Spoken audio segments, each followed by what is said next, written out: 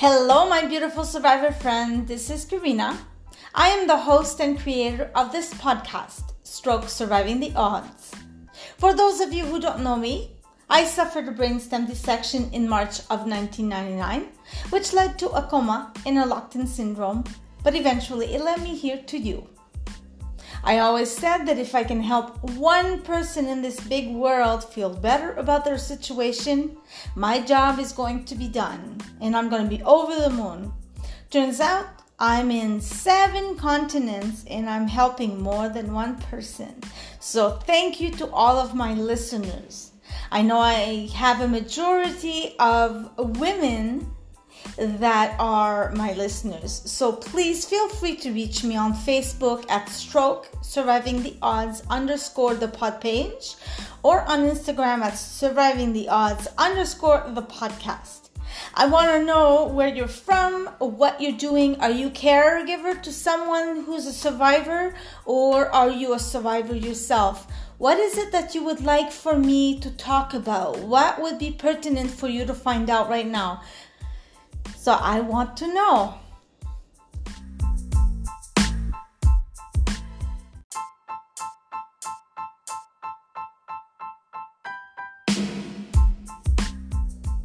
Today's episode is going to be all about showing some love, appreciation, and gratitude towards those who help us every day. What I have for you here is the 5 top things that I've done over the years as a survivor, especially at my beginning, that would drive people up the wall, and that sometimes still do, and I have to be very conscious. So I hope that you stay and you listen, because this is very, very interesting.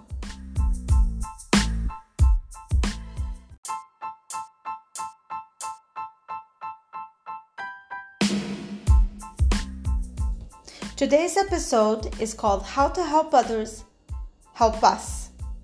It's very self-explanatory. I want to dig right into it. So with your blessing, let's do this, guys. As survivors, we tend to have our mind cluttered with things that we want to say, or expressions or responses that we want to give to the other person. And in our minds, phrases are complete with a subject, a verb, nouns, commas, periods, exclamation marks. Everything is clear as day in our minds. But yet the connection doesn't happen between what's going on in our heads and what comes out of our mouth. I know for myself, when I wake up in the morning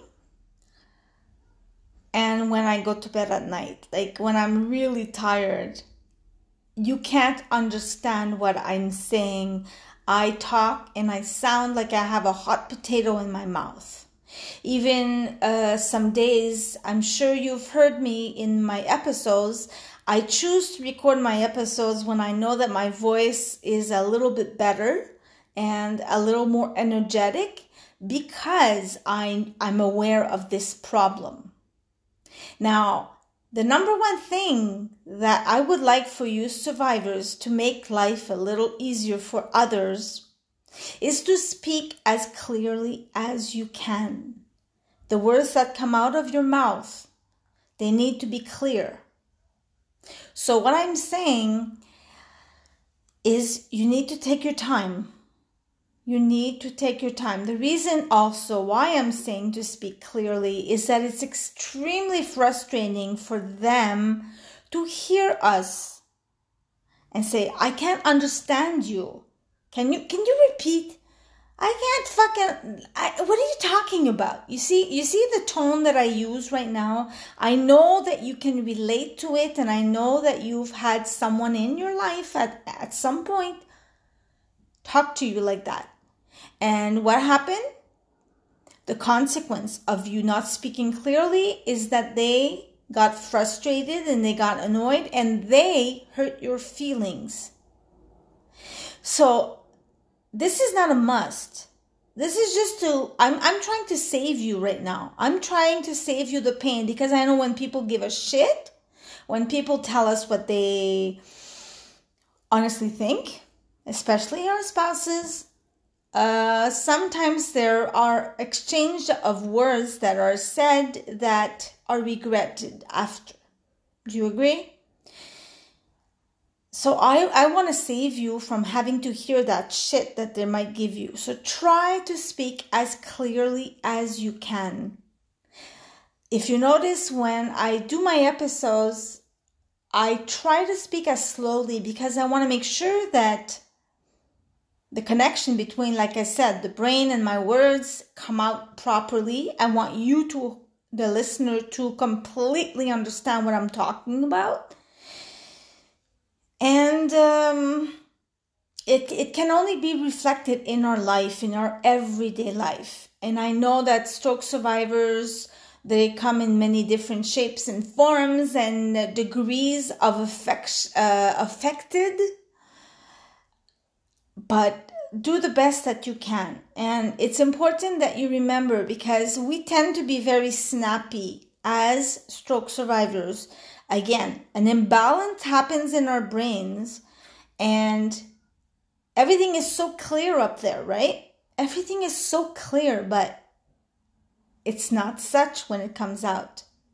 So I know it's very tempting to say, never mind, I'll do it myself. Oh, fuck, you never want to tie my shirt or tie my shoes. Or this is one thing.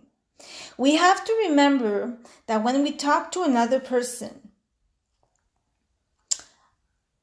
they only capture 20% of what we say. I mean, I was flabbergasted myself when I saw the stats. 20% of what we say goes to the attention of the other person. And 80% has to do with how we say it. The attitude that we put behind it. And as survivors, in the morning we get up, we're cranky. At night we're cranky. Especially, think of a baby.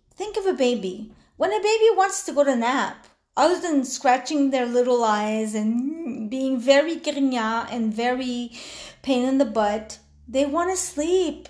We are the same. So make your life easy. Take your time and speak as clearly as you can. So speak clearly is 1. Speak slowly is 2. It's very aggravating for them to figure out what we're talking about. And again, they hurt our feelings with their answers.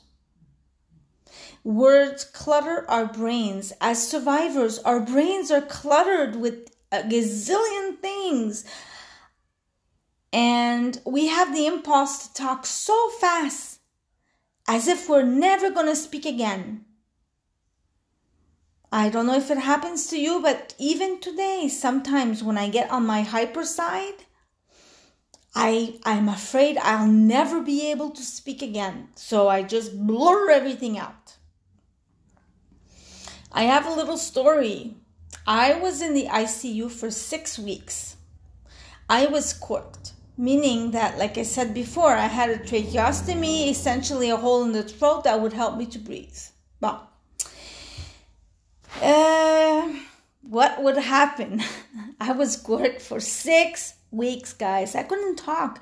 The only time I could talk is when they would put, literally, it's instead of a wine cork, think of it as a little triangular cork that just blocks the hole in my throat. It's kind of weird, huh? It's not a pretty sight, but it does the trick, right? The only way that the words that I could speak, that you could listen to me, was when I was corked.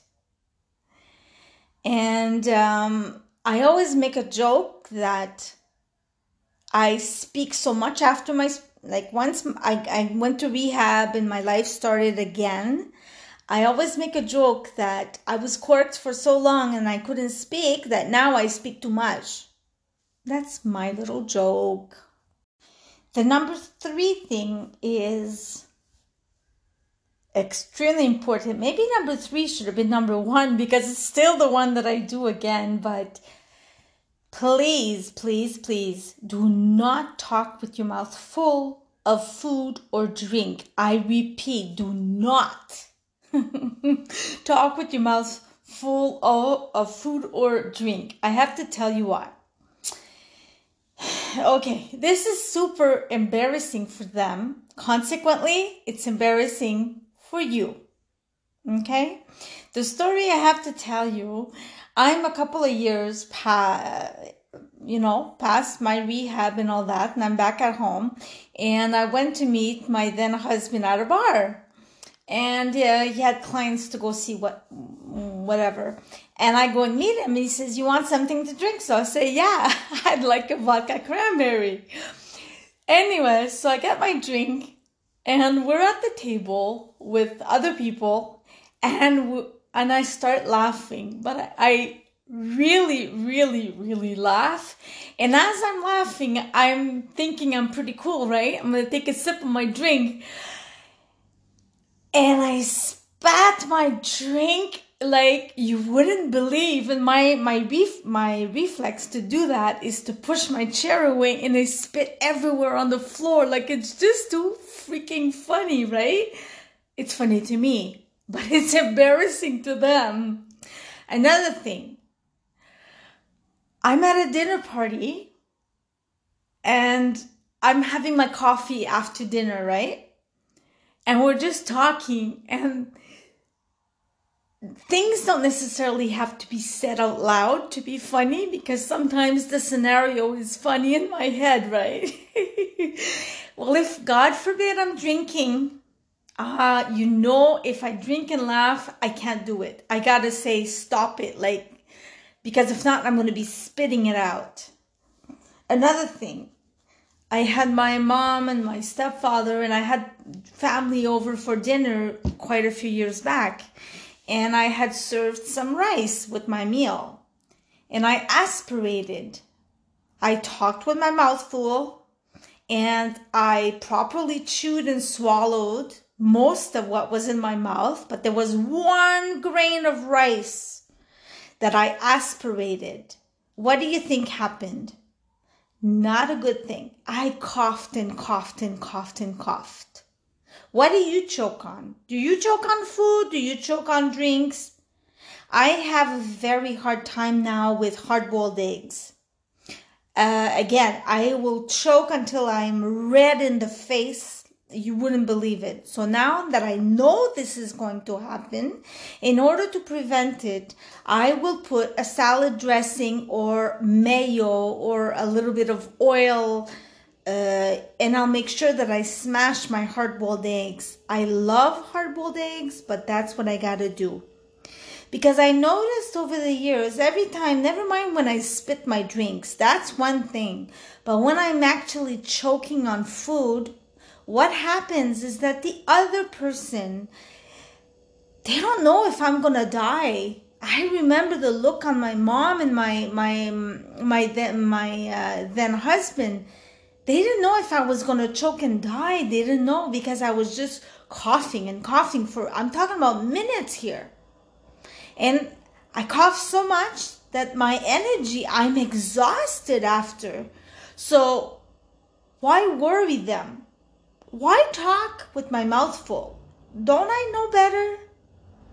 I mean, I know that when I was young, my mom would say, "Don't talk with your mouth full," and I never understood why. Now I'm a grown-ass woman, and I understand why. So what happens is that they worry because they see us choking. We worry also. And we lose our energy, and I'm sure that some of you lose your appetite altogether. And some of you get into arguments with your spouses because you did that in public. So there's a lot of consequences to not... I'm sorry, I look deconcentrated right now, Law. There's a guy driving in the street. I'm sure you can hear his car behind. He has this big vroom vroom motor, And I mean, I'm trying to record here. All the windows are closed in my apartment, yet you can still hear this truck, so the car. So I'm sorry about that. As I was saying, let's keep going. As I was saying, just make sure you chew your food. You don't eat it while it's dry, or you drink as you're eating. It's going to go much faster and much easier in your throat. Do you eat regular food or do you eat pureed food? I know that at my beginnings as a survivor, because I also had dysphagia and I couldn't swallow the smallest thing, I had to drink thickener in my water. Everything had to be like a pudding consistency before I got to eat the regular food. I don't mind it. I actually like it. My favorite at the rehab was all about tortellini and tomato sauce put in the blender. Is actually not bad, guys. That was just a sidebar, okay? So number 1 is talk clearly as you can. Number 2, talk slowly. Make sure everyone understands what you're saying. And number 3 is don't talk with your mouth full or with food or drinks. And now we're at number 4. 4 is all about appreciating them. Do you tell the people that are helping you? Do you tell your spouse? Do you tell your parents? Do you tell whoever's in your life that you are helping, that you are being, that whoever's in your life that's helping you recuperate, rehab from your stroke?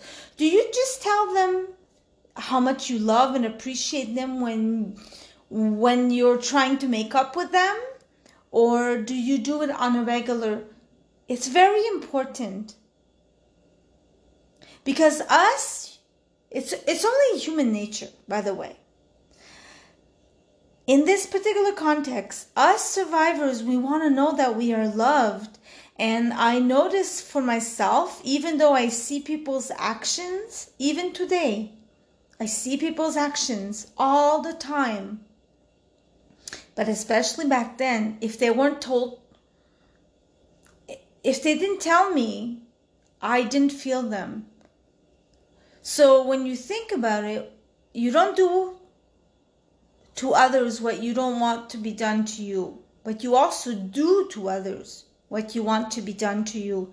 If you want someone to tell you that they love you and they appreciate you and they see all the efforts you're doing to come back and regain your normality or stability, do you tell them how much you love them? And one of the ways that as a survivor we can show our love, if you don't tell them, if you're not comfortable, it's okay. It's okay. If you're not comfortable, one of the ways you can do it is by not being snappy and bitchy all the time at them. Make it pleasurable for them to be around you. Watch how you talk. I told you before, when we talk to others, only 20% has to do with what we're talking about. 80% is how we say it. How do you talk to others?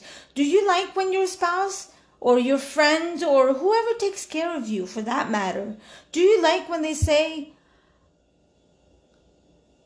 in a very unpleasant, and you just feel like saying, can you watch your tone? Do you watch your tone when you talk to others?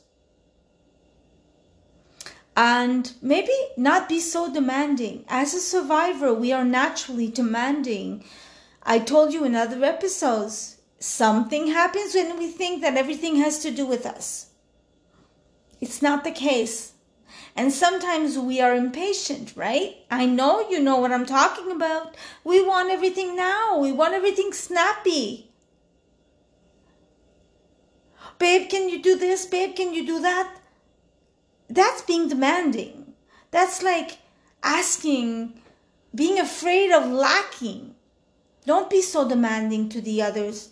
That's how you show love. Don't be snappy and bitchy. Watch how you talk to them because you want them to watch how they talk to you. Don't be so demanding. Piano, piano.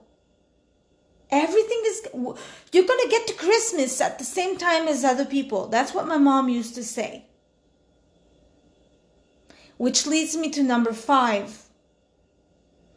I'm still working on it. I work on it every single day. And you know what? The older I get, the better it gets. Be freaking patient. Be as patient with them as you want them to be with you. So number 4 and number 5 go together. Be very, very conscious that how they feel. Let me explain this. I'm trying to think properly here, because you know, when I record, I don't write my episodes. I talk from the heart. I talk as if we're sitting at the table having coffee, and I'm trying to make sense, okay? So just be conscious about that, and know that they will never feel what you feel. They will never feel how you feel. They are not survivors. They are in their respect, but you are the stroke survivor. Okay? Our loved ones they feel with us, but they will never feel your pain. Do I make sense?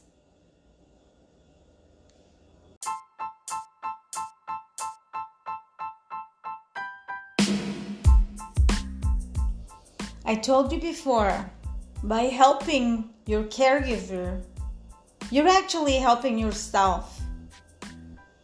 By making their life easier, they're going to make yours easier also. Because they're going to feel the love, they're going to feel appreciated, they're going to feel respected. They're not going to be embarrassed. You are going to be the best stroke survivor there is out there, right?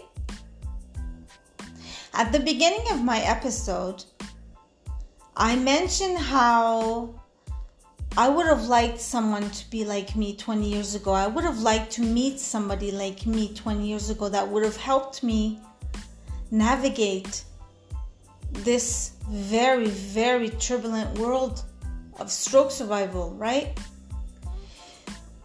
You know what? Right now, I want you to realize I'm not any better than you at all. I told you that. I've been in the game a bit longer than you. I've done a lot more mistakes than you. And I want to save you. I don't want you to make the same mistakes as I did. That's essentially why I decided to do this podcast. I want to be there for you. I know that I'm obviously very aimed on stroke survivors, but one thing that I've learned over the years with a lot of journaling and a lot of reflecting is that yes, I survived. I worked my ass off. I did a lot. But I grew to have so much respect and empathy towards those who helped. Even though he's my ex-husband, I will always have the deepest respect. And I mean, I empathize. I empathize with you, I empathize with you caregivers, with you spouses. I know the majority of my listeners are females. I think we have it in us to be caregivers because, like I said, it's for us, or most of us, it's a natural thing. Don't forget about yourself in there. But I want you stroke survivors to help those help you. Remember that they are not the enemy. They feel everything you feel. But the number one thing is that they can never feel your pain because they are not survivors, stroke survivors themselves. No one will ever carry this cross. It is for you to bear. You got this. I believe. I love you. I'm here for you. Again, my Facebook is stroke surviving the odds _ the pod page, and on Instagram at surviving the odds _ the podcast. I love you very much, and I will see you next time. I love you. Bye.